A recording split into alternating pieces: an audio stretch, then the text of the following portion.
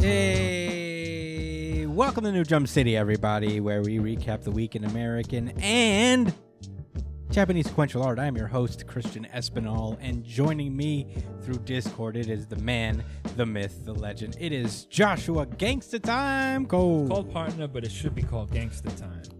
What up, Chris? Hello. Back to back. Yeah. Classic, like the old days. It's a me and Josh episode. Brian's not in this episode, which is a shame. He will be missed. I will be carrying on his big news duties because I guess we do have a big news segment. we do have some news pertaining to a specific manga because today is our manga day. What happened was Jump decided to put out 2 issues of Jump in 1 week. Sometimes it does that. It comes out on Sunday and then again on Friday. So we decided to just mash it all up, put it all in one show, and here we are doing that. We also have our monthlies. Very excited about that. So let's not waste any more time.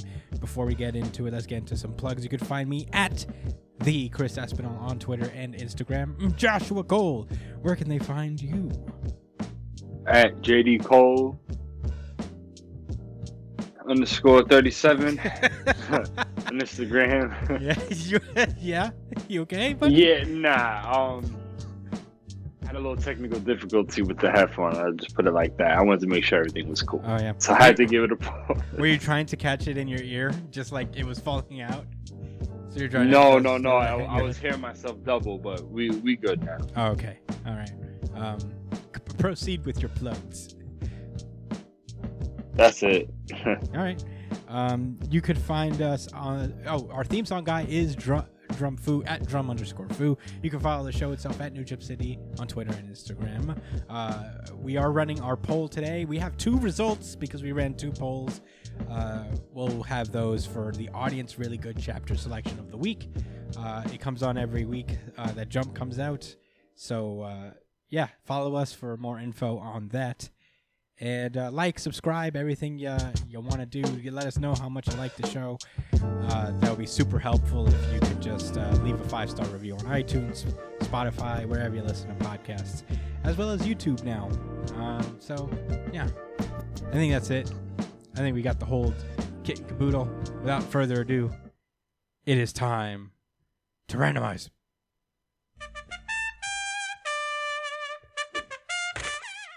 Boruto. Wow, that's what we're starting with, huh? Yeah. This Interesting. is Boruto, chapter 52, Baryon mode, written by Masashi Kishimoto. The champ is here! He has returned. If you are in this was supposed to be Brian's news to break, but and if you guys aren't aware, Masashi Kishimoto, the original creator of Naruto, has returned to the Naruto universe. Has just kind of pushed whoever was writing this series out of the seat, and it was like, this is mine now. Apparently, it was supposed to be planned from the start. For whatever reason, I don't believe that, but it be that way. In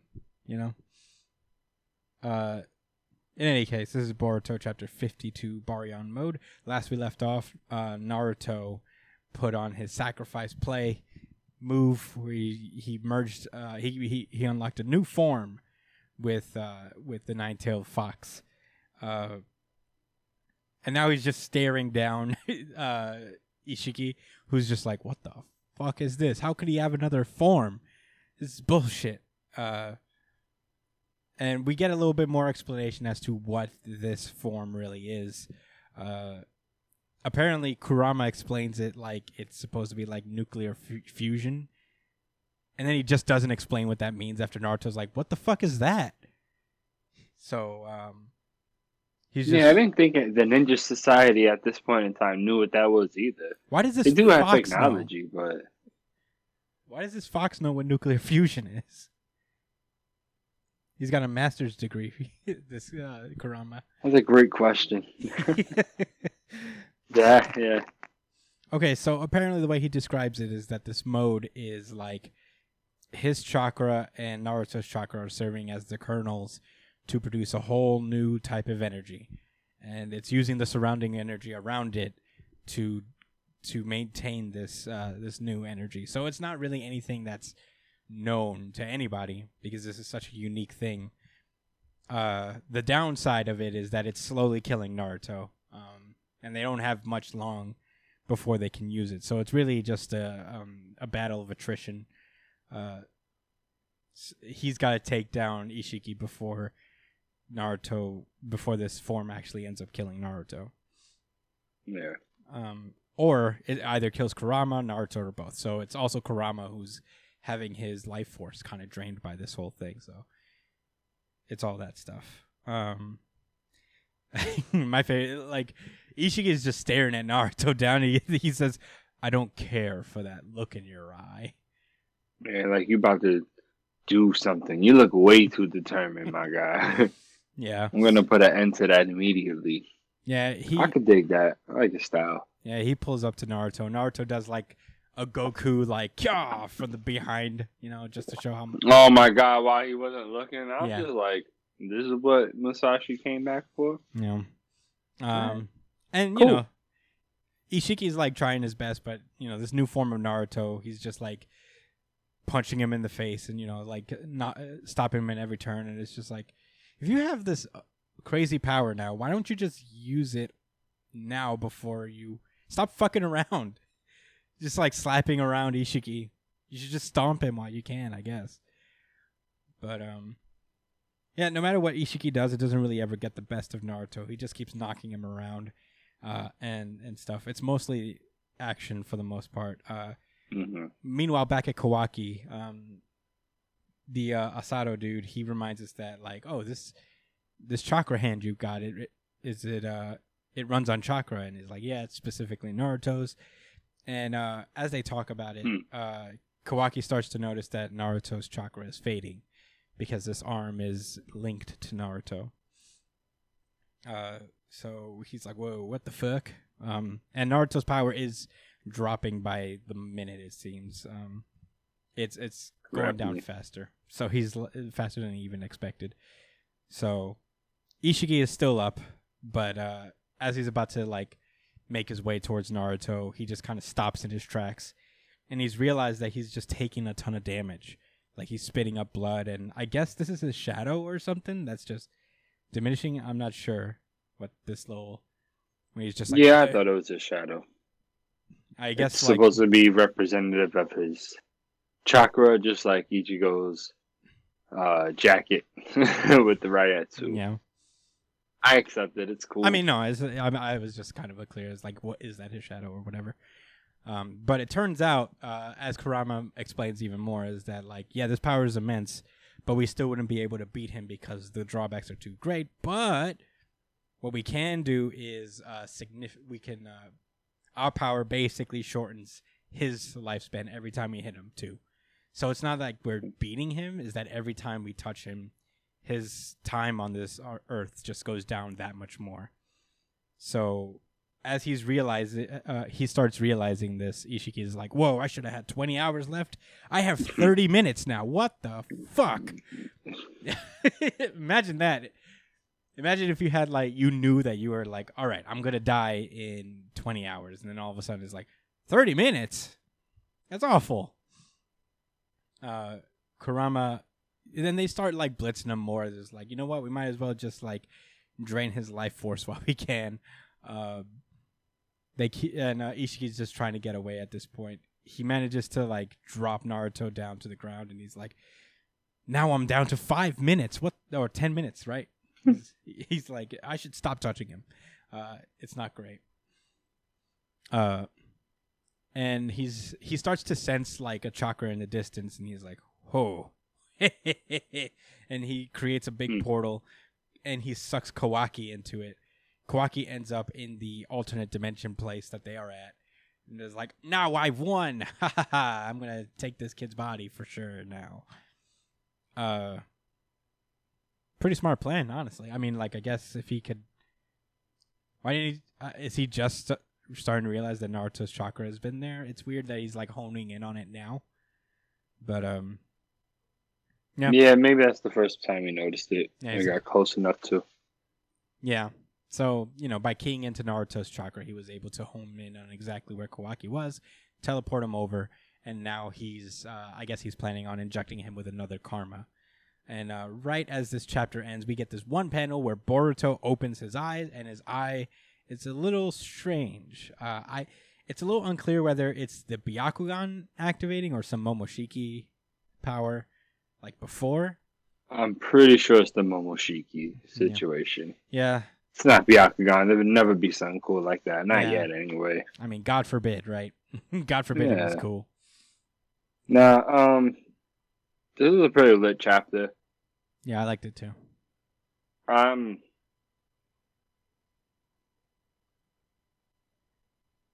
What? I liked it. No, I didn't say anything. I was about to, but you know what? I feel like there's a time and place, and don't worry. I'll have more to say about this chapter at a different time. All right. I mean, I thought it was. I also thought it was a pretty good chapter. No, I like. I think plot wise, it was pretty cool. I didn't expect him. I thought Kawaki was gonna get away. I didn't. I thought that was gonna be a whole nother problem in of itself. With maybe possibly Naruto dying while he wasn't even there to do anything about it. Maybe I don't know. Yeah. So I was taken surprised by this. Yeah. The fighting was cool. Yeah, it was. He powered up. He went Super Saiyan 3 or whatever, and some kicky punchy action. It was. Yeah, I guess this like kind of confirms what Brian was talking about. He was because we were talking about how like Kawaki why would he want to kill Naruto at some point, and that eventually like maybe karma gets back into him, and this is actually Ishiki. So maybe this is how it happens, and he gets his karma back. But damn. Yeah, it's a real bummer.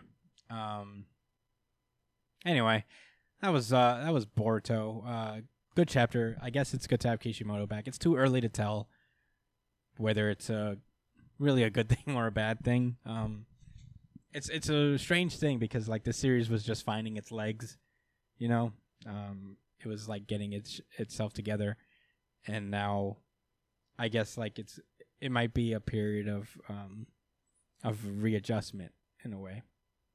Because I think Kishimoto was consulting on this series, but I don't know how much creative control he had over it. So, yeah, who knows? But in any case, it is time to randomize. I hope he turns his sword into some guns.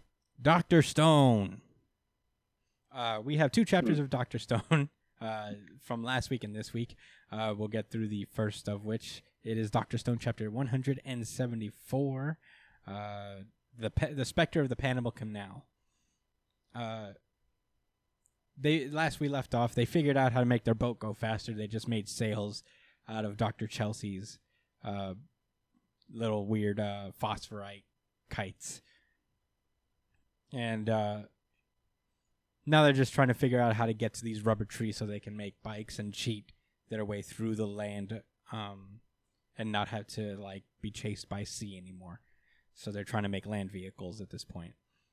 So the whole point of it is that like they need to get they come to the conclusion that they need to get Stanley and his crew off their back for a little bit. So they just send the mobile lab. They sacrificed the mobile lab that they used to have, and they sent it in a different direction. So they'd have to follow it at some point. The team is squarely divided. There's a One Piece reference in this. I don't know if you noticed it, Josh. No, not at all. But as soon as you said that, I automatically knew what you was talking about. Yeah, half of the ship is it's just a machine ship. The other half is the mobile lab was a crewmate team. It's made of chrome. The Sunny was like the actually Marigo. Oh yeah. And Taiju's doing the pose from Alabasta. He's doing like when they had the X's on them. And they were all sailing away from Vivi. Oh wow! Yo, yeah, when they turned their backs. Yeah. It was a nice touch. I thought I appreciated that little nod, a little bit of respect, a little parody of the moment. And as they continue onward, Stanley sees that they split off into 2 different vessels, and he kind of knows exactly what they're doing, but at the same time, he can't really risk like saying that it's fully a trap. So he just follows the mobile lab because he can't take that risk. Eventually, the Kingdom of Science team make landfall and they find the trees that are used to make rubber. Basically, the process is that they'd have to extract the sap from these trees, and outside from those trees, rubber is basically like latex leaks out of these trees, and that makes rubber. I didn't know That's that's pretty how it cool. happened. Yeah, right. I didn't know latex came from trees. That's dope. Yeah, that's one of the cool things about Dr. Stone is that you learn a little something every now and then. I appreciate Yeah, it. they slowed it down a little bit. Mhm. Yeah, it's not like paragraphs and paragraphs of just explaining the science. It's literally just like, here's this cool fun Oh fact. yeah, did you know that? Yeah. This is Snapple Fact, the series. And that's when it's Yeah. best, when it's just like a chill. You know rubber comes from trees, right? That would be cool. Like, whoa, didn't know that. No. Okay, so there's this little cool character moment where Gen, everybody's gathering latex from the tree. Gen walks up to Zeno and he's like, hey, bud, now that you're part of our team pretty much because you're a science guy, you can't resist making rubber. So here, take this knife and start, getting some latex now. Zeno just looks like science. Yeah, you know that. Yeah. You know I want to do it. And the chapter ends where they get enough latex to kind of let it set, and they officially have rubber. The next chapter picks up, Dr. Stone, chapter 175, Ultra Race Across South America. The next part of the process is underway in order to make tires, which is to stretch it out. Chrome breaks his own nose in the process. But yeah, now they're at the point where now that they've created the rubber, they have to process it so that it is good to make tires. They use Taiju's strength to roll the rubber out with sulfur and carbon powder. And once they process it, they stamp it to make like the tire tracks, and their tires are done. And that was cool. Like a cool little way is this is how tires are made. That's the real value of, like, I guess Dr. Stone is just like, if you're a younger reader and you're into science, this is kind of like a This good is it for informative you, thing. man. Yeah, This is your Bakuman. for real. If you're a manga writer. But in any case, Yeah, Ice Shield if you're a football player. mhm. You know? Meanwhile, back on sea, Stanley's crew catches up to the mobile lab and blow it up. And then they realize nobody was on it, and they were like, fuck, I knew it, but we had to do it. We couldn't take that chance. So they double back into land, and meanwhile, the Kingdom of Science make it onto Ecuador, where this is the place where they're supposed to leave the ship behind, create their land vehicles, and storm off. And basically what they're going to do is make one big bike and 5 baby bikes. So, Baby. baby. Chrome is like, how are we going to do that? We still need 6 whole engines. And apparently they ripped like a boiler and 6 engines from the boat, because I guess the boat had 6 engines. I don't know if that's a thing about boats, where they have more than one engine, but that's pretty cool. If only Brian was here to look at that up real quick. If only we had a producer. Yeah. Because Lord knows this iPad does not move fast enough to figure that information out. Yeah. Tell you that. Yeah, and I'm too busy having fun with these soundboards. Someone's got to do it. Oh, so Stanley and the crew pulls up too. Yeah, Stanley and the crew pull up. They said it. Yeah, they are ready. They're all armored up. They're about to fuck this boat up, and then that's when the Kingdom of Science fucking motor gang bursts through the fucking ship wall and motor their way away. Senku is hype because he made motorcycles, and that's where the chapter ends. And Stanley could not believe it. He's like, they made fucking motorcycles, dude. Damn. But yeah, that was Like Dr. nobody, not one of them, even imagine that was what they were going to see when they pulled up to that boat and confronted them. Yeah. Believable. Mostly they were like confused, like, Oh, these are 14-year-old people. These are 14-year-old children just making motorcycles. Cool. You know. Goddamn. All right, I guess I should quit now because there's no way I could catch up to these 14-year-olds who make motorcycles.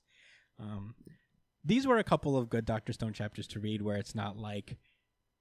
I guess it's the antithesis of the last one we did where it was just like, here's a billion paragraphs, but here's like simple science that doesn't really intimidate you and just like make you be like, whoa, that's a lot of words.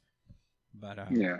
And then some nice plot and very pretty pictures. Very good character, funny moments where Chrome breaks his nose and all that stuff, and they have like that little One Piece thing. It's one of my favorite panels of the week. Oh man, yeah, that is fucking hilarious. It's so funny. But that was Dr. Stone. It is time to randomize. Son of a bitch! Chainsaw Man. We are starting with Chainsaw Man chapter 93, You and Crappy Movies. Last we left off, Denji was contemplating his existence and the meaning behind it. And now... like the average teen would. Yeah. And now he's looking at the TV as people from all over the world are praising him, especially girls. And that's when he really loses his mind. He goes, oh my god, the ladies really love me. The old man just wakes up and is like... I like the progression of the panels where he's just like... pipe down. Just regular. And then Denji goes over to him and he's like, I'm tired of just eating toast with jam. What I really want is to eat steak for breakfast every morning. And, every morning. He says, I know it shouldn't. I know it's terrible, but it's the same when it comes to girls too. Deep down, I want 10 girlfriends. I want to have tons of sex. Speak your truth, Denji. Salute. As you should, King. And he closes out his big speech by saying, that's why I want to be Chainsaw Man. It's straight up. I wanna be cool. He and Mineta have a lot in common. This is literally Mineta's whole thing. It's just like, I want to be cool so I can have lots of ladies. The old man is just staring at him like, well, if you draw attention to yourself, you're asking to get killed by Makima. The next time you turn into Chainsaw Man is the day she kills you. Mm. Yeah, and I guess everybody sleeps on it, but Denji's still watching the TV as the news is obsessed with Chainsaw Man, and he's watching it, and he's just like, I still want to be Chainsaw Man. But the only way to do that is, I guess I got to kill Makima in order to go through that, so how am I going to do that? And the more he thinks about Makima, even after everything that she's done to him, he still likes her. Man. Relatable, King. Relatable, King. At least he know he ain't shit. Yeah. It's alright. We all gotta go there at one point in life. Mm-hmm. The next day comes through, and we open to a cemetery. And, I mean, unexpectedly, Chainsaw Man is just standing there waiting as Makima and her goons roll through. She's like, 7 deep? She's like 1,000 deep in the souls of all those who have passed. And, Denji's in his Chainsaw Man form, but it's in, like, his, like, first form Chainsaw Man, where he's not, like, in that armor, all that stuff. He's just got his the one that we've on. known. For a while now. I kind of missed it. Yeah. So with the tie. Yeah, I always like this design. Makima just looks at him and is like, you look quite feeble now. Did you come here expressly to die for me? Expressly. Yeah, and basically, Denji just like gets up and asks her, in this ultra perfect world you're going to make, will there still be crappy movies? And she's like, personally, I believe the world would be better if bad movies cease to exist. And Denji is just like, guess I gotta kill you after all then. The fuck is that supposed to mean? I don't know. What? Well, I mean, there's plenty of shitty movies I've seen when I was younger that I thought were awesome, man. That's probably why. He doesn't want Mm. Makima to get rid of Transformers and Transformers 2 and Transformers 3. In the Spider-Man movie. And yes, please don't touch I Spider-Man loved 3. Sandman in that environment. It was cool. I liked it. And I really liked the scene when it was in the alleyway. Yeah, he's like And Andrew he was the Garfield. Hobgoblin. Andrew You know what I'm Garfield is talking an underrated Spider-Man. But I just like the movies. I don't care about nothing else. They're cool when they come on. They're not that bad. Then Yeah, sure. I wouldn't die on no hill for it. Tell you that. No, I guess I wouldn't either. Definitely not for no Toby fucking Maguire. That's for sure. Yeah, I've been wanting to see those movies again, and I wonder if they like age well. I haven't seen them in like 5 years, 10 years. There's a funny YouTube video out that's called "Worse Than You Remember," and it covers that. They don't have him on really any street. I think like Netflix has Spider-Man 3 somehow for some reason, but that's about it. I'd like to know if these movies age well, but in my opinion. But in any case, that was Chainsaw Man chapter 93, and we move on to today's chapter, which is Chainsaw Man chapter 94, Chainsaw Man versus the weapon humans again. So, I mean, this chapter wastes no time. They're about to get it popping. No more talking. Mm-hmm. Zombies sprout out of the ground. Denji makes a counterattack. He just shoves his chainsaw arms into the ground and just blasts the ground behind him. Pretty sick. He throws a chunk of the ground at everybody. But the two sword devils transform and cut the ground into bits. Chainsaw Man cleaves through them. It's just so cool. He casually cuts both the whip demon and the bomb devil. Quan Chi gets her head cut off. This is not yet. It happens eventually, but the zombies all mob him, and they're like, and the flamethrower devil is like, he's considerably weaker than before. And Makima says that because the world has accepted Chainsaw Man, he's going to be way weaker. So there's no need to fear. And that's where they're wrong, because Denji just like kind of digs his way out, but Flamethrower Man just sets the entire pile on fire. Noise. But chains like sprout out of the zombies, and he Spider-Mans his way out of the fucking the pile of zombies, and he cuts the Flamethrower Man, but Quan Chi protects Makima. Splits his head open. Yeah. Right through the middle. Yeah. I like that one. That was a nice kill. Yeah, he manages to decapitate Quan Chi. She stayed getting her head cut off. Oh, well, she didn't go out without like dealing some blasts onto Denji. Because she impales him several times with her arrows, and as Denji is actually dying, he technically loses this battle. That's when Makima stands above him, does the bang thing to her hand, and lets Denji drink her blood, and says, "Wake up, Denji. I'll kill you personally. Trade blows with me." Hey, nice. There you go, Denji. There you go. You go do you, bro. That was Chainsaw. He's just playing dead, Yeah, he's playing possum, dude. He's just trying to get the blood so he can get back up to fighting. These were interesting. I mean, like the action scenes, awesome. Very cool. Not as like extreme as when he was in his full Chainsaw Man form, but still fun. He was splitting wigs left and right. This was a little. I liked when he put his chains into the ground. Mm-hmm. I thought this was going to be a much more creative bout, but it boiled down to hacking and slashing, and I ain't mad. No, neither do I. It's a great. It's still great art and great action. God bless you. God bless you. It's still great action art, all that stuff. I liked it when he Spider-Man'd his way out of the pile of zombies. Yeah, slingshotted himself. Yeah, that was pretty cool. I had a good time with that. Yeah, overall, fun chapters. I wonder what the fight between him and Makima is going to be. It's gonna be interesting. But if that's all you got to say, Josh, Yeah. then I'm Sorry. ready to move on. That was Chainsaw Man. It's time to randomize. Rocket to punch!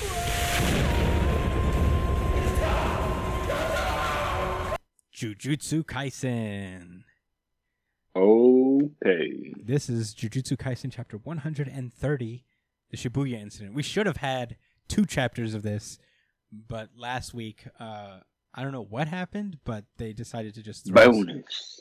they just decided to throw us a weird bonus, non-canonical chapter. So it's we're back to the story here. This is 130. Last we left off, Mahito was attempting to create a new, a domain, activate his domain within 0.2 seconds, so he can real fast take out both Todo and Itadori.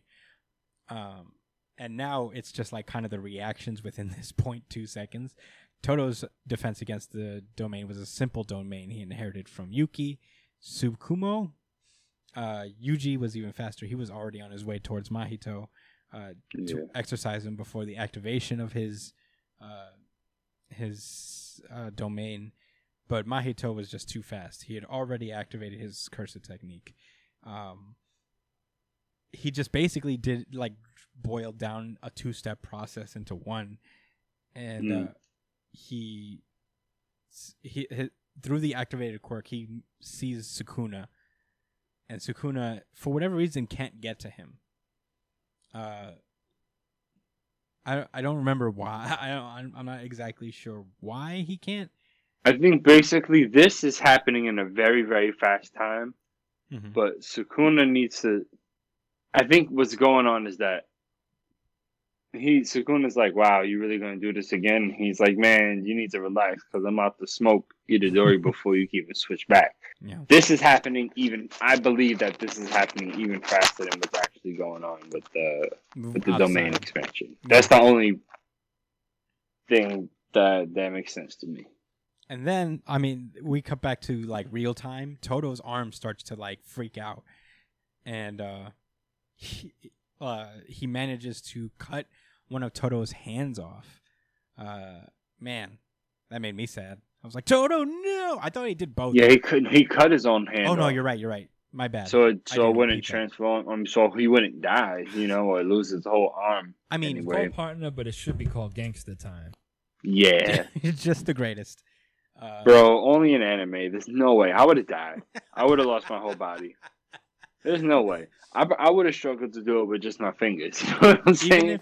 Even if you resolved to do it, even if you would have were to actually end up deciding it, it would take you a little too long. Where you'd have that first thought where damn, my hand. Oh, damn. And it's already when just you're dead. It's fucking you up. That's when you die. This is just Mahito's a dangerous guy, man. Yeah, so he cuts off the thing, and Todo is now open. He has one hand. He just used the other to cut the other, so he's in the middle of a motion. And Mahito just steps up to him and does the black flash on him, sending Mahito flying. But Todo, again, It's called partner, but it should be called gangster time. Stops in his tracks. He's bleeding profusely, but it did not kill him because he concentrated all of his cursed energy into his stomach to minimize the damage. Come on. Wow. Yeah, he's we know what time he's on. And and it doesn't stop. Todo just continues to be the best because as Mahito tries again, he's like, well, I can still do the thing. He can't clap his hands. It's time to catch him with this idle transfiguration. That was so lit. Yeah, Mahito used that nigga's hand Yeah, Mahito gets distracted by his locket falling down to the ground that has Mahito and this girl inside in his locket. Itadori, you mean? Oh, my bad. Yeah, it has a picture of Itadori and this girl that I guess rejected him in that color page. I don't remember if this character in his locket was explained ever. But, yeah. And in that moment of distraction, Todo claps Mahito's hand and activates his cursed technique, which allows him to switch with Itadori, who's already in the middle of the Black Flash, knocks Mahito straight in his face. And Itadori, Todo actually manages to escape with just like a little bit of a blistery thing on his hands. He didn't lose his other hand, which is pretty sick. Yeah, I guess because, he teleported him, so it couldn't, you know what I'm saying? It was too fast. Too fast. Yeah, there we go. And Todo is kind of out of commission right now. So it's up to Itadori. Itadori tries to storm him, but this guy, Mahito, creates a new polymorphic soul isomer to distract him for a minute.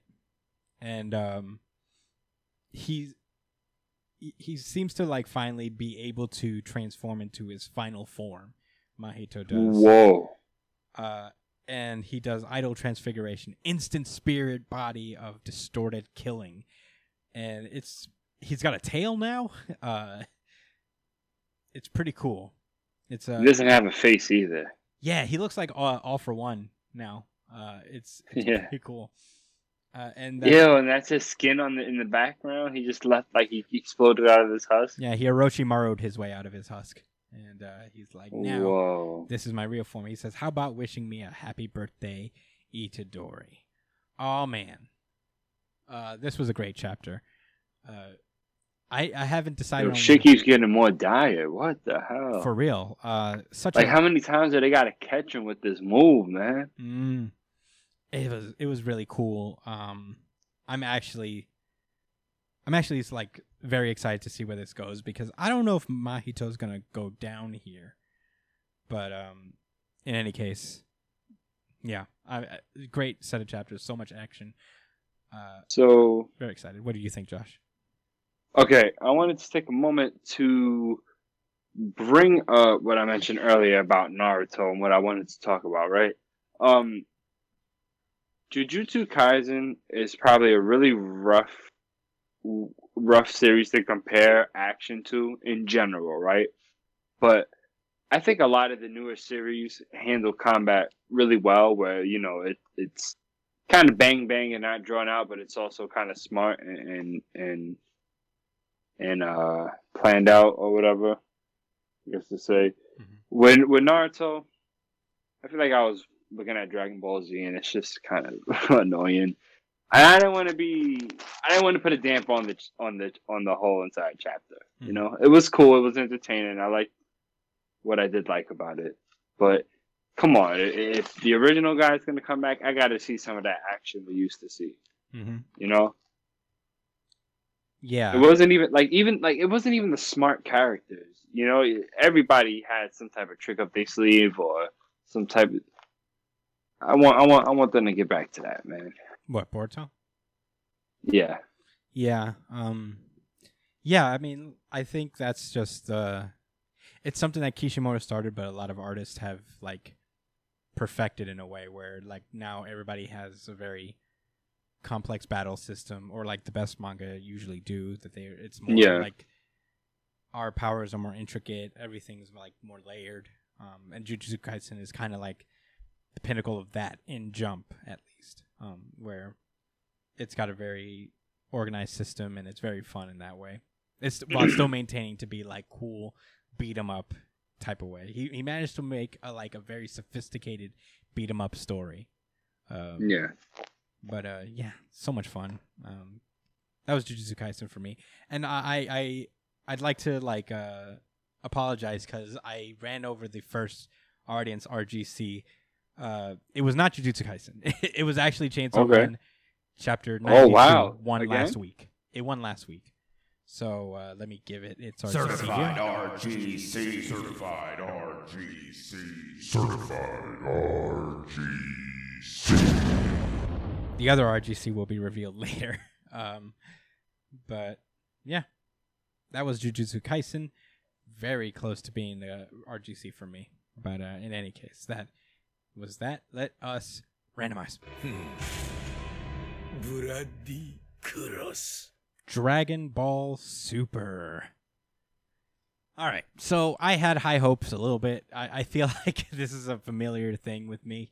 is that I put an expectation on something, and it's not that it was like disappointed, but it wasn't people taking an opportunity, I guess. But this is Dragon Ball Super Chapter 66, Moro, Consumer of Worlds.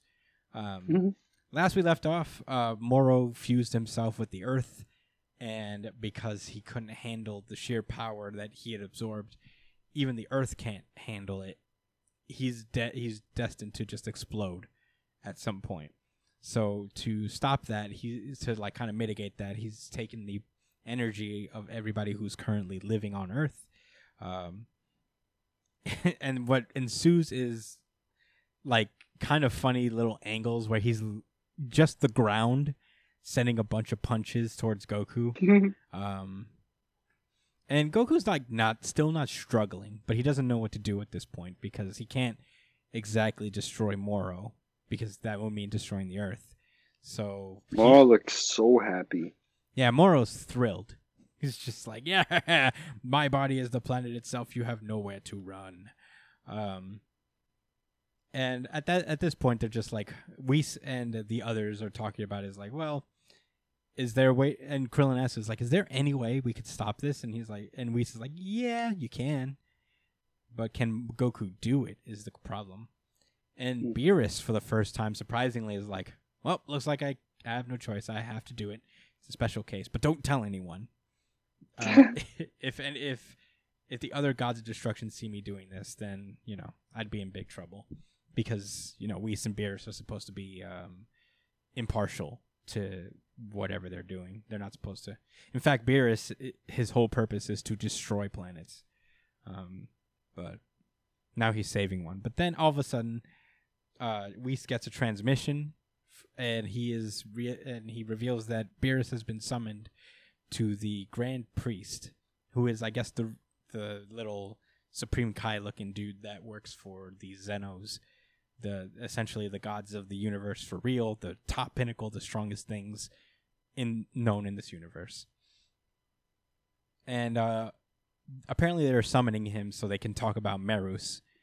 So, because he kind of like they realized that he phased out of existence by doing a good thing for people, for being partial to one side or the other. Before they go, though, Whis pulls up to Goku and he's like, the only way to defeat Moro is to coincidentally and very conveniently shatter the thing on his forehead. And I'm like, we could have figured that out at some point. Yeah, he'd shoot it with an arrow. Yeah. That's his weak point. Yeah. So, he's like, hey, have faith in your own strength. You could do it. We got to bounce. Good luck. And he and Beerus fly away.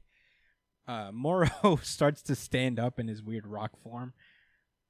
I don't know if he can, really. He doesn't really ever manage it. He's just, like, halfway up. Like, kind of lifting himself up a little bit. It's kind of funny, I guess. But that's when Vegeta pulls up and uses his thing that he learned from those people. I don't know. I don't remember. I don't remember their names. When he trained and pulled up and made us think he was going to be the hero. Yeah. I mean, it stalls out Moro for a minute. But Moro shrinks the little thing on his forehead because he knows that if they destroy that, he's doomed. So there's some really derpy pictures here, and I'm for it. I mean, I like this one right here in the corner. Yeah, he's like, there's another one coming that's pretty wild. His eyes. He tries to hide the thing, but Vegeta, using his new powers, force him to open it back up, and he's like, do it, Kakarot! And Goku tries to go for it, but then he eventually just gets caught up. He punches through so many layers of Moro's earth hands that it just eventually morphs around him and holds him in his tracks. And Moro has just absorbed too much of his power for him to hold on to Ultra Instinct anymore, so he just zoinks out, becomes normal again. Damn.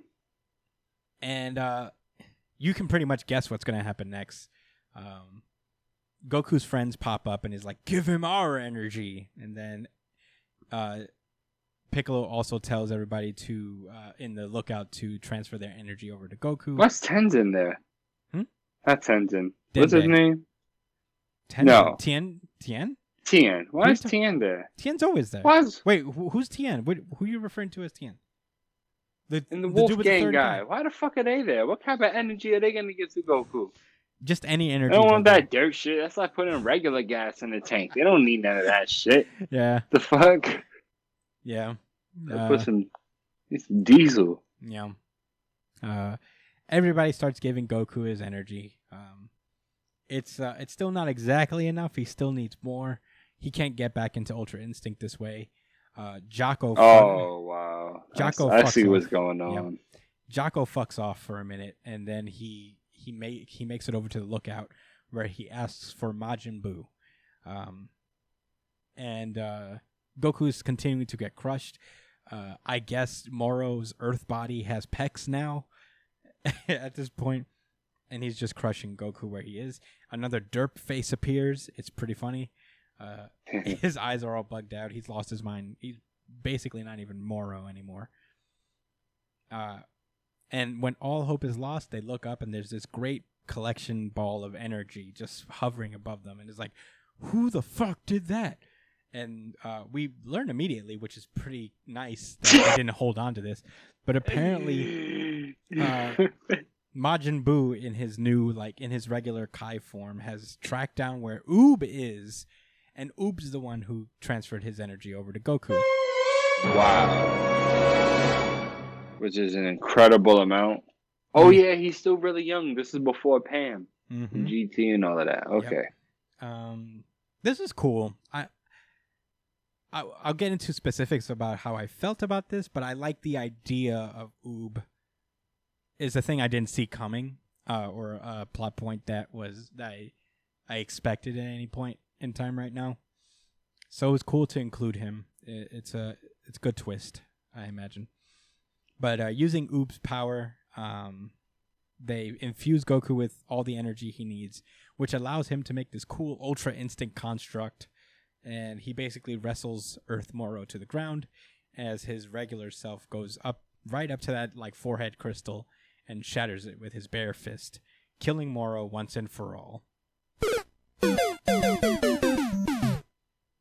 So it's over.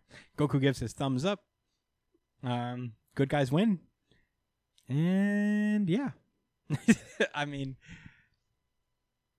I don't hate it.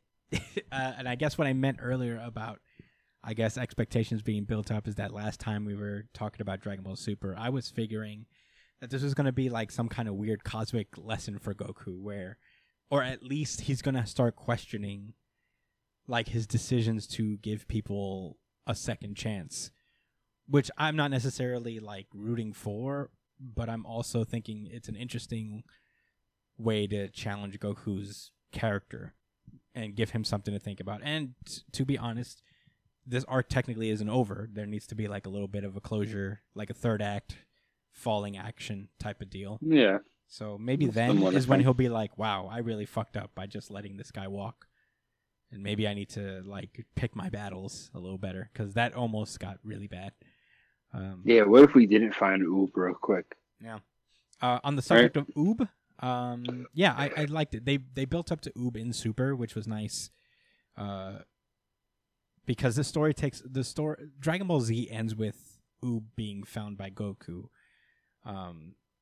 In Super, we find out that Whis told him about Oob, and that's how he knew about him and why he went to the tournament to meet him. So it was good that Oob was mentioned in Super, so we can this isn't just a twist that came out of nowhere. It makes sense. The idea of Goku winning by everybody giving his energy, it's pretty repetitive in terms of what Dragon Ball does. At least it wasn't a spirit bomb again. I mean, this is one of the reasons I really wish Brian was here, because he would I would really want to hear. Was to make him walk the trail of shame for, Not really. for I being wanna so know- excited for this series? I want to know how he feels about it, really, because it's he was a very strong advocate for this series. If you've been listening to the podcast, every time we've covered Super, we've always been like, Brian, you're hoping too much. And yeah, I guess it's Super's biggest crime is just not reinventing itself in any unique or interesting way, at least for this arc. Because there are moments. It's not all of Super, but there are some cool things in Super. But yeah, it's this, which is basically a clone of like the Cell Saga, and it ends the same way the Kid Buu saga ends. You know, it's just everybody giving Goku their energy. He does this big energy thing, and bad guy's defeated. But I guess we'll see. I mean, you know, maybe next week Moro's still alive, and then Vegito gets to do his thing. I gotta hold out hope for Brian. For Brian! But that was Super. Do you want to say anything before I move on? I don't know. See ya, Moro. Deuces. You got Moro. Betsy. Yeah. It's time to randomize. One Piece. All right. We have 2 chapters of One Piece, which, first of all, is very exciting. Sasaki. Yeah, this is we're starting off with One Piece chapter 995, Kunoichi's Oath. Last we left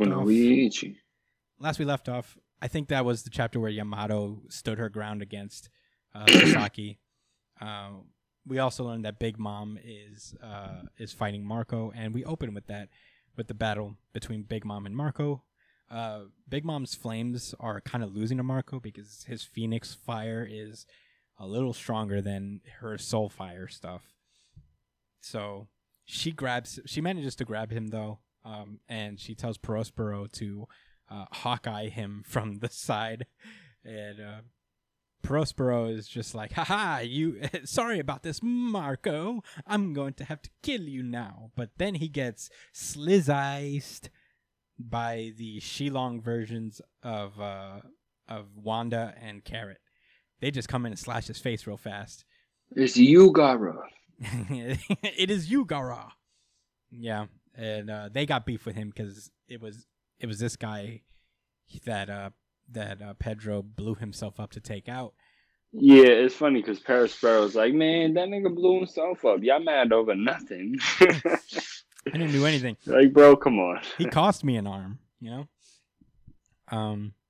So yeah, they're gonna stay behind and take care of Prospero while they tell Marco to go after Big Mom. Which is cool. Meanwhile, back at the performance floor, Zoro and X-Drake are chasing after Scratchman Apu, who has the antidote for the Ice Oni bullets, the Ice Oni playgrounds. He's just running for his life because Queen just threw him some neck shit. It's like, keep this away from everybody for an hour, and everybody who's been shot will die eventually. He pretty much like evades most people, but Zoro and X-Drake, of course, are way harder to get rid of. So it's really funny that like Scratchman Apu is like, you can't team up at me at the same time, and Zoro's like, I don't even want to fight you. I just want to get up there, help Kinemon, but I gotta get the fucking cure from you. You're like a detour, essentially. Yeah, bro, so pass that up. Yeah, and X-Drake is just like, and I've just hated you. This is just funsies for me. I don't know about you, but I'm a little upset about Scratchman Apu, man. I guess that makes sense. I mean, he's not down yet. This kind of character. He's not down yet. He's holding. But to be fair, he's holding his own. Ally, I guess. He's holding his own against both Zoro and X-Drake, which is pretty cool. At least, like, he's not getting bodied. Sure, but they're not really fighting, are they? Not yet, I guess. Well, Drake is, but he's lame, so. You think Drake is giving it his all? Yep. This is his maximum 100% form. Yeah, for sure. Chopper. Be serious right now. Apparently, Brook was shot with the Ice Oni playgrounds, and he's like, "Wait, why aren't I turning into the Ice Oni?" And Chopper's like, "It's because you're dead. It's because you have no bone, you have no skin, and you have no blood warmth." And he's like, "Oh shit, that means I'm invincible. Sick."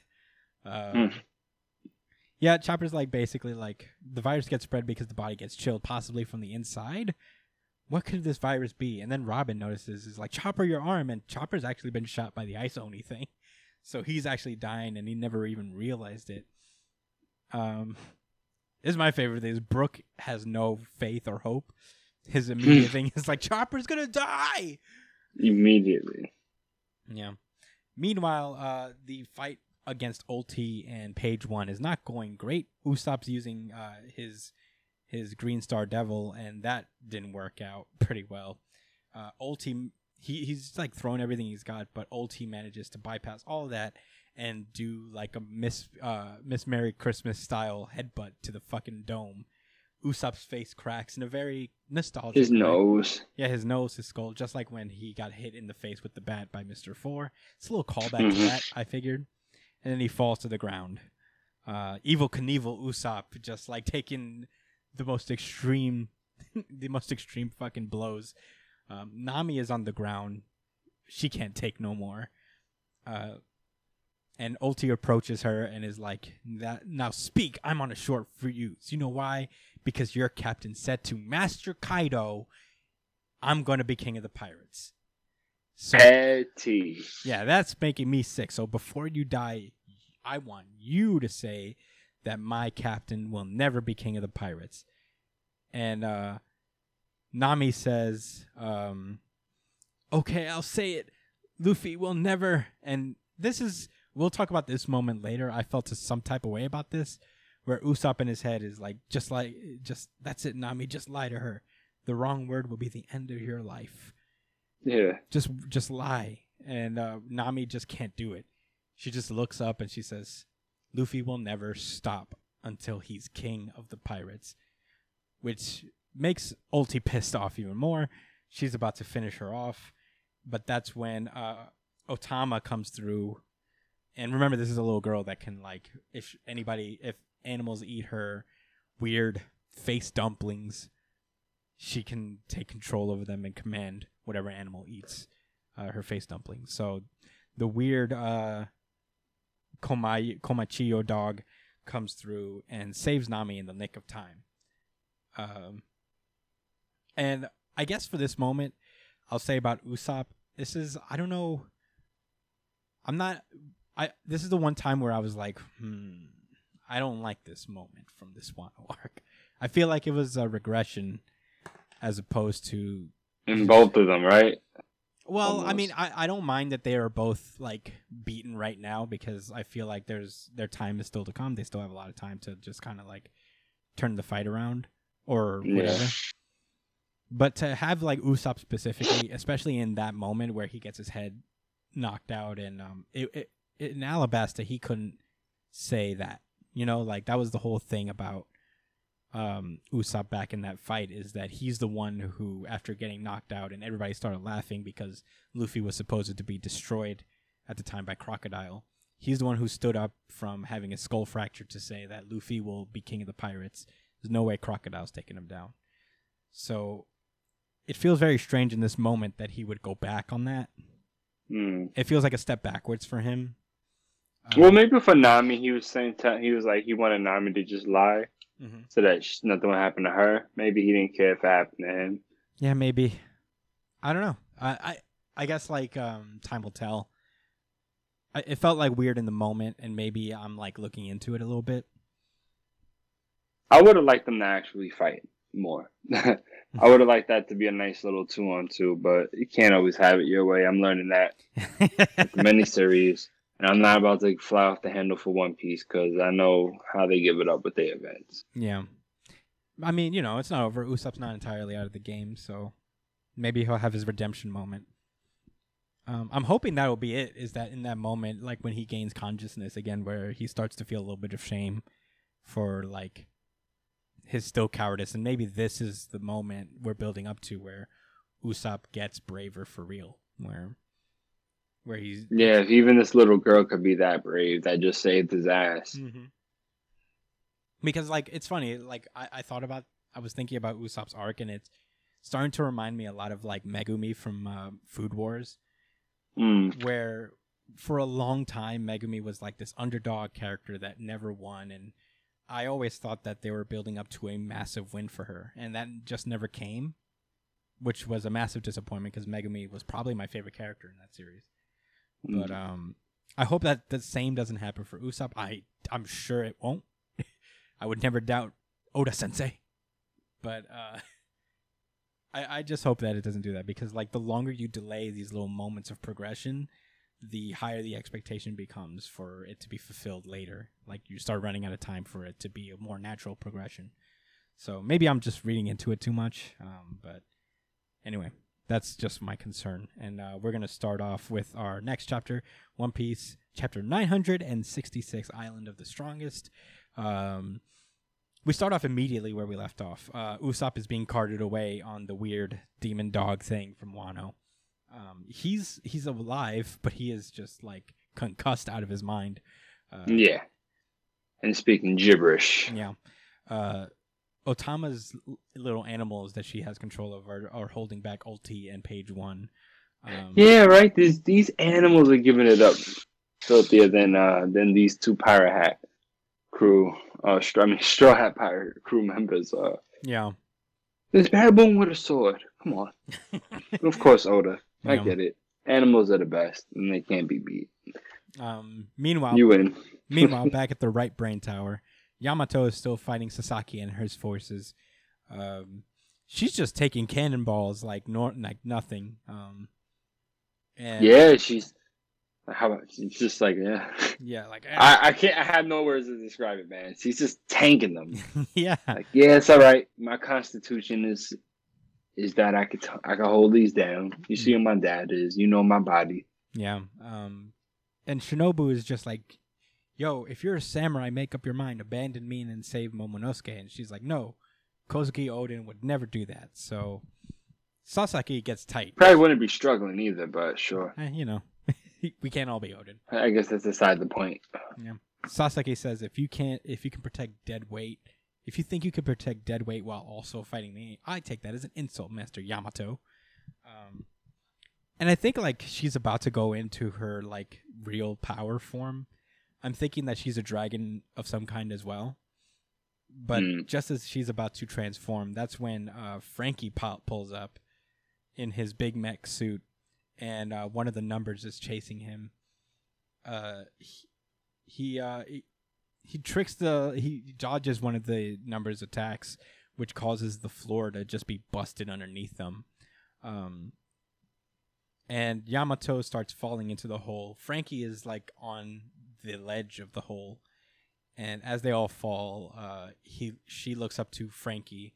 She's like, "Yo, take care of these two. I'm gonna take care of Sasaki and the rest. But one moment, I can at least take out that one." And she's referring to the fucking number. She uses, and I think this is just like some kind of weird hockey thing, where she's able to just blast armament hockey directly up. That's my thing. Or maybe like King Conqueror hockey, where she can just like not just use it as a projectile air force, like an airbender. That would be fire. But yeah. Yeah, hopefully they'll break it down a little bit more. Especially if she's like a dragon. That means she's probably just... It probably has something to do with a force she could shoot out. Yeah, I think like because I see the little black electricity lines thing that Oda usually uses to signify hockey. I think that's what it is. It's just like she could just use projectile hockey with... Oh, yeah. I think so, too. I think it's just... Oh, yeah, no, you're not saying that it's so strong that it creates that strong of a wind. You're saying, like, no, the hockey itself is probably getting launched. Yeah, it's like... That's what it looks like. Yeah, it's like armament hockey or something that she could... Yeah, like she's using that club as a baseball bat and smacking, like, projectiles at him. That's pretty cool. It is pretty cool. I'm very into it. Thunder Bagua. Yeah, Thunder Bagua. The number is taken out. Frankie is like, who is this mystery person? So she lands to the ground. I thought she threw Shinobu and Momonosuke at Frankie, but I guess not. She just left Frankie to take down Sasaki, so it's going to be Frankie versus Sasaki. I'm okay with that, too. I like Frankie. It's cool to see him have actual battles. And then we cut over to the second basement floor where Law is taking out some guy and arrives at a poneglyph, but not the red one, just a regular poneglyph. And he starts to get... I mean, those are still a pretty big deal. Oh, yeah, for sure. It's not the one they were looking for, though, which is important. Oh, yeah. So he walks up, as he's walking up to this poneglyph, he starts to remember that Korra said that the people of the D are known as the enemies of the god. And we cut back to a flashback of a new scene where he tells Robin his real name, and he's the only one and Robin's the only person he trusted to tell that to.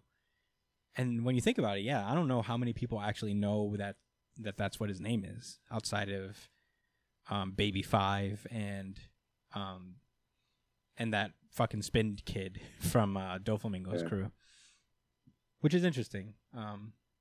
But yeah, Robin's like, Luffy doesn't really find the D name to be fascinating, but I think it's pretty sick. Yeah, she is the archaeologist of the squad, so. Yeah, so Law's like, so the only way to do this is to follow the Redstones. And she's like, yeah, that means beating the 4 emperors, but, not that they'll make it easy. When Law finds it, he's like, no, not this one. I need a Redstone. And he says to himself, hey, Korra, I've made up my mind. I want to know the meaning of this checkered fate. I hope this doesn't mean he's going to end up betraying the crew. I doubt it. Who's Korra? Korra's his brother figure from, remember Doflamingo's brother that had like these. Oh, okay. Yeah. I forgot that was his name. Yeah. His real name is Rosinante, but he called him so. He was like the heart of Doflamingo's crew because they're all named after cards. He was Corazon. But anyway, we cut back to the 3rd floor, and Eustace Kid has just been magnetizing all of the scrap metal in the castle, I guess to make just a massive metal fist to smack Kaido in the face with. Which I owed you this one. Yeah, which way earlier. You gotta love Kid's style. I'm gonna smack this dude with the biggest hand I can make. Meanwhile, Kaido is just having his way with the Ayakaza samurai, but Denjiro manages to stab him on the side and draw some blood on him, but he takes him out too, and Kaido is standing over the so far defeated samurai. So they're not doing great. No. And on the performance floor, Big Mom finally catches up with the rest of the crew. Chopper is halfway on an ice oni, very sad. And but it turns out Big Mom isn't interested in what's going on down there. She's going straight up to where Kaido is. Luffy is on the 2nd floor right now, running. And as Sanji is running with him, he starts to hear voices. And he says, that's it, come my dear, that's it. But my lord, you mustn't. It would be so naughty. And Sanji is like, did somebody say naughty, basically? Yeah, he's about to go fuck off and then go fight somebody. You know what that means.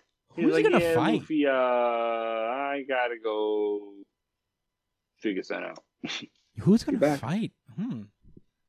So we'll see. Maybe the Bang Bang girl. Yeah, from the guitar, from the sound effect. Wasn't she one of the? From the Toby Roppo. Yeah, it's Black Maria, which is strange because he wouldn't hit a woman.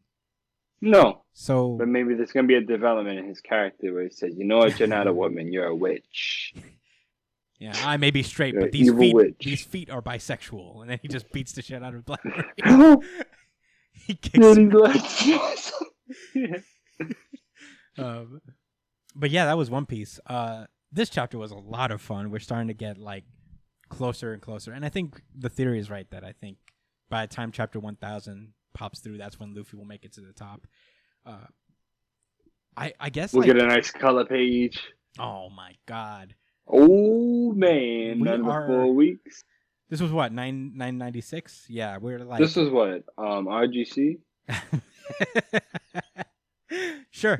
Certified RGC. Certified RGC. Certified RGC. Was that petty? No, it was actually very complimentary. And also, I'm so somewhat clever. I'm literally so grateful that One Piece is not on break next week. Every week, I'm just like, he's gonna be off next week. He's gonna be off next week. But it's all right. Like, I won't see another one till next month. It's cool. It's all take it. So excited. And I guess that's what the credence is going to be, that both Big Mom and Kaido are going to be too much for Luffy to handle on his own. So maybe Zoro will be the one to take out one of these guys. We'll see. I can't wait. I'm so excited. I love One Piece so much. Yeah. But with that being said, it is time to randomize. Which one should I use? This one. My Hero Academia. Oh, We only got one of these this week because My Hero was off this week. This is My Hero Academia, chapter 291.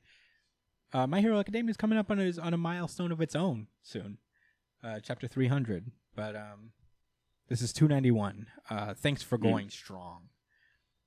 Okay, so we're starting to get a little bit more background as to what exactly happened with Dabi. I'm calling him Dabi, I guess, from now on. I've always liked that name. Toya. Toya. It's gonna take some getting used to.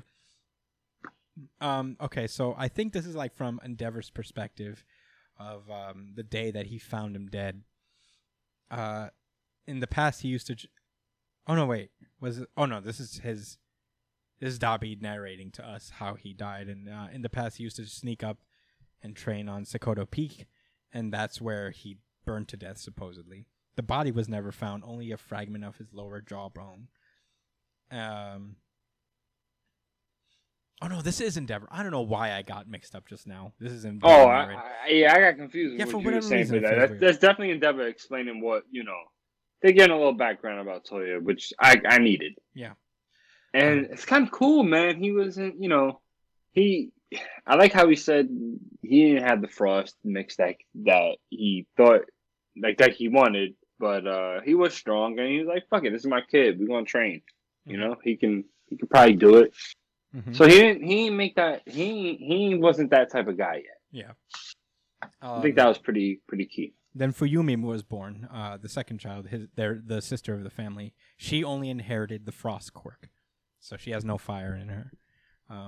So he wasn't exactly thrilled, but at the time he was still happy because he had a family. And because Toya had more potential than he did actually, because he saw that Toya's flame was even stronger than his.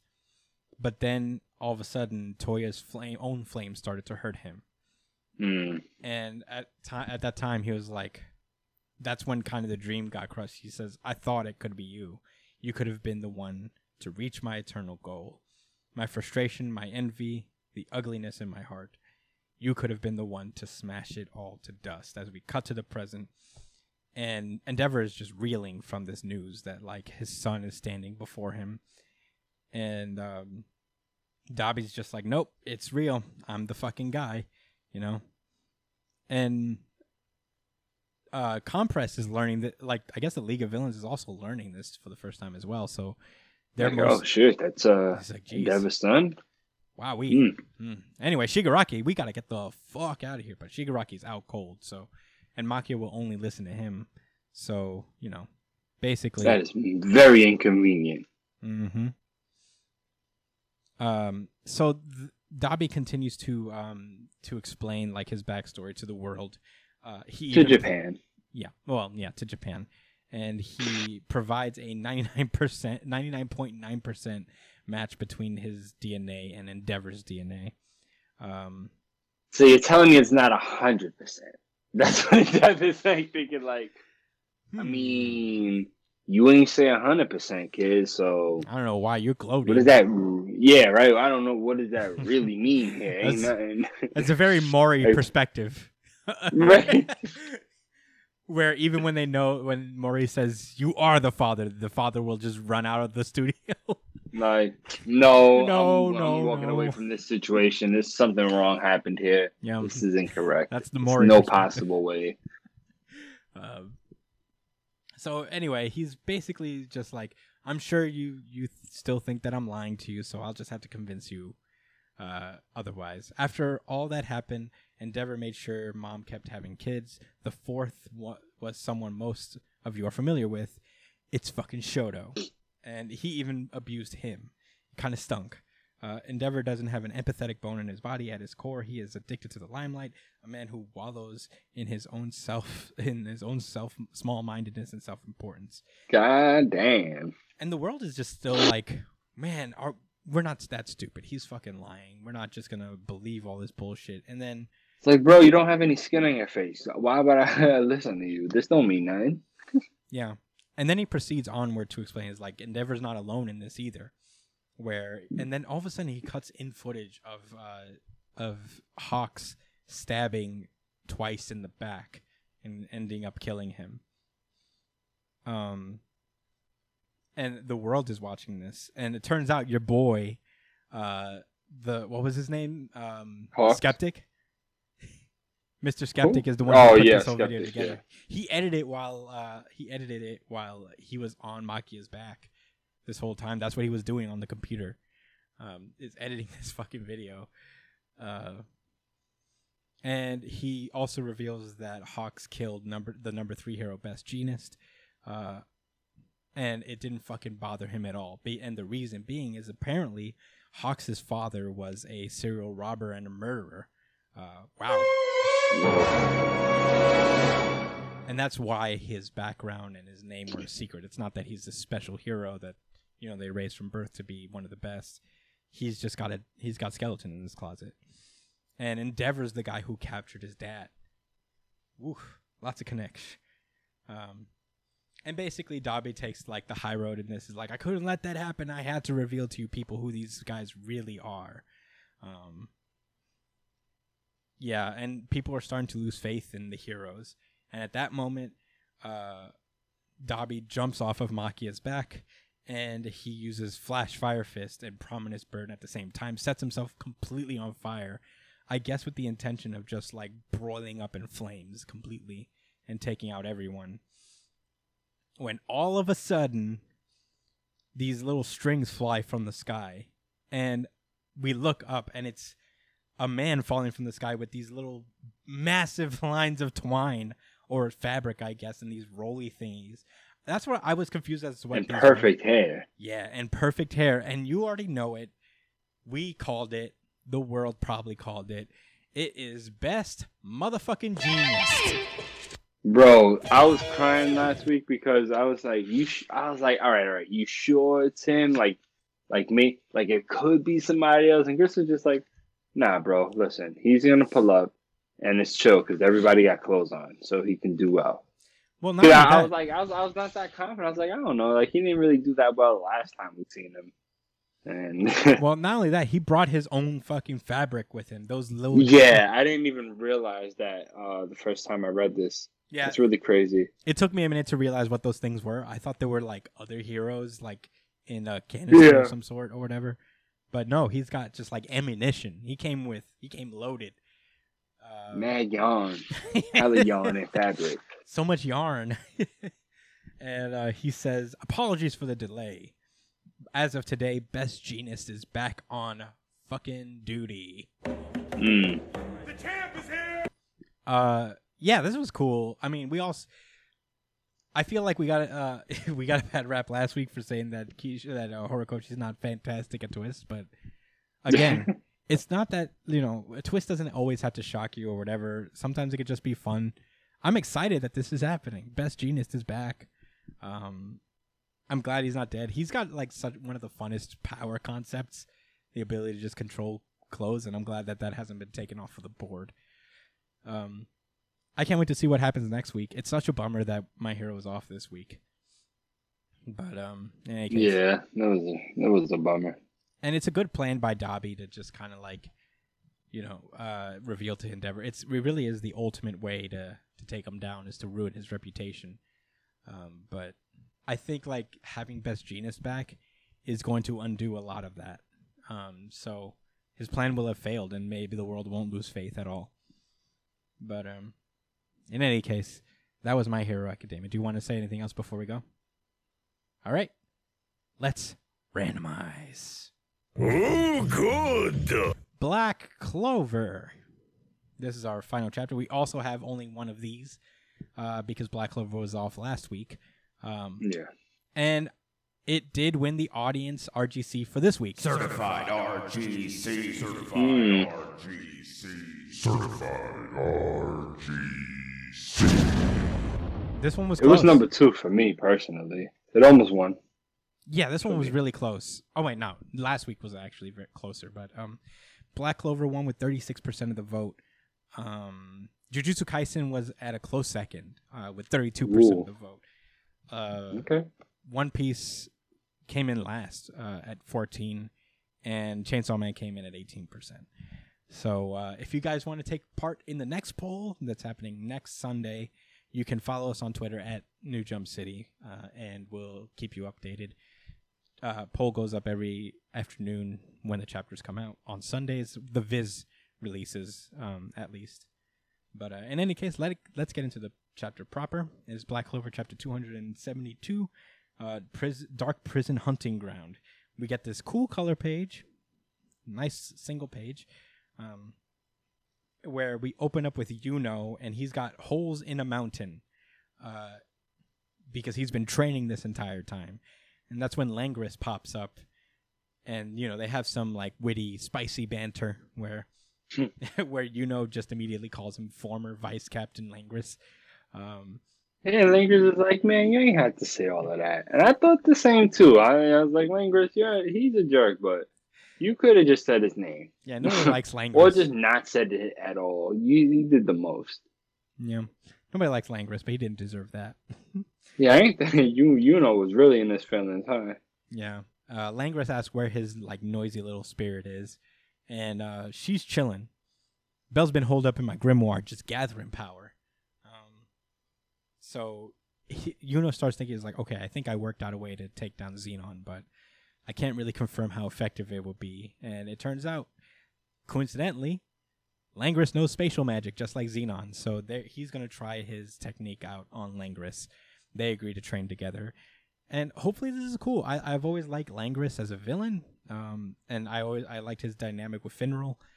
I'm glad he's like turning the corner. I hope he gets his cool moment down the line. We cut back to Asta and how he's doing. He just lost again to Noct.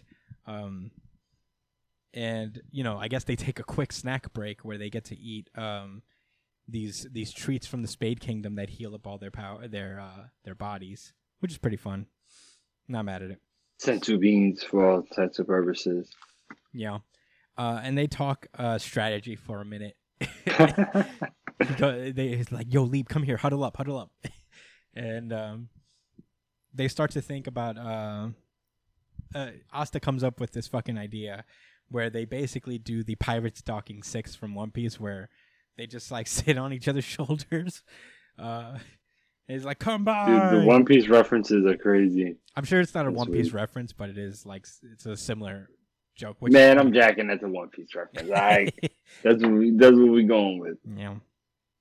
But I like how Lee was like, man, you know, 10% of the time, this kid's a fucking genius, yo. Mm-hmm. And it's an excellent idea. So he's like, I'm going to give it a shot. And then right after he does this dumb shit, he's like, yeah, the other 90%. He's just out of his mind and a total crackhead. Oh, man. I'll tell you this. Oh, boy. I think Leeb is just what we needed, where Leeb can be just me in this series. Where he's like, why is he so loud all the time? All day long. Yeah. Finally, nobody enjoys this part about you, Asta. Not one person. Yeah. Just Josh. Just J. Cole. Yeah. I appreciate Leeb is me and I am Leeb.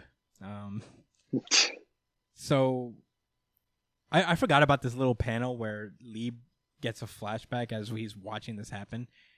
And I guess he has this flashback to when he's talking to his brother. And his brother's like, doesn't being a goody-goody just get tiring? And he's like, doesn't it get tired doing... Wait, what about you, brother? Doesn't it get tiring doing the thing you're doing? Doesn't doing your own thing get tiring? Or something like that. And I guess this is supposed to remind him of... Like, Asta's supposed to remind him of his brother, who was this carefree individual, while Noct was this buttoned-up, straight man kind of guy. So Noct is like, all right, we got to start gearing up to get the fuck out of here and meet up with everybody. And it's been 2 days already, and they haven't really made that much progress. So Noct is like, all right, now we have to go all or nothing. It's either, if it doesn't work today, then you got to die here, which is a little extreme, but okay. He activates his Mana Zone, which is Dark Prison Hunting Ground, where he basically uses Ansem powers to turn the whole map into darkness. Yeah, that was a good callback. Return to darkness. And it's pretty funny. He starts. Reminds me of that move that the blind dude that turned into a mosquito from Bleach. Oh, boy. You brought up Sorry, some traumatic memories. But remember his bankai created like this black, yeah. Coliseum or whatever. Yeah, some shit like that. But in any case, he starts knocking Asta and Lieb around. And they're both thinking thoughts of determination, as they're getting knocked around, and Lieb starts to think, Asta's like, I'm gonna save Captain Yami, and Lieb says, if I'm gonna avenge Lucida, I can't die. And they both think at the same time, and also, I can't let this guy die either. And in the darkness, this light emerges. And the last panel we see is, I guess he goes Sage Mode Nine-Tailed Fox because he has those Naruto eyes. And unlocks his Mangekyo. Yeah. So Asta's going to get a new form next week. Cool stuff. Yeah. It's his union form. I've been enjoying this a lot. I'm so glad that Lieb is in this. He has this very similar dynamic. He has a similar vibe to Asta, but different, like more level-headed. I appreciate that a lot. I feel like Asta's getting a lot of growth from just being the loud kid from the war arc. But I'm appreciating this. It's very fun. I'm enjoying Black Clover. Is that you want to say anything else before we go? Nah. All right. That was It was Black. dope. I'm looking forward to next week. Me too. That was Black Clover, and that has been our show. Oh boy, I didn't expect the theme song to start right there, but there you go. Thank you guys so much for joining us. I hope you guys enjoyed this impromptu episode. Maybe we'll do these again when this will be the protocol when they're Friday chapters. But in any case, thank you guys so much for listening. You could find me at the Chris Aspinall, at jdcole_37. Find Brian on Twitter and Instagram at b.esp, and follow his stream on twitch.tv/It's Punchline. Follow our theme song guy, Drumfoo, at drum_foo. Follow the show itself at newjumpcitypod@gmail.com with an... Oh, no. That's our email. Follow the show itself at newjumpcity on Twitter and Instagram. Subscribe to us on YouTube, Spotify, iTunes. Leave us a review wherever you listen. Comment what you thought about this week's chapters. Email us at newjumpcitypod@gmail.com with any questions, suggestions, anything you guys want us to talk about. And next Thursday, I think we'll just have comics. And then the Thursday after that, we'll have our regular show because the chapters come out on Sunday. So our Thanksgiving episode will be strictly American comics, and then the week after that, we'll be back to normal. But with that being said, thank you guys so much for listening, and stay safe, New Jump citizens. Peace out, guys. Thanks for listening. Yo, leave a comment. Say something. Say what up. say Chris's shirt is fly. Tell us you disagree and you're mad. Yeah. Tell us to cover a certain series, anything. If you have a question, we'll say it on the next show and all of that. Thanksgiving special, baby. If you're still listening now, you the man or woman. But you a cool cat regardless.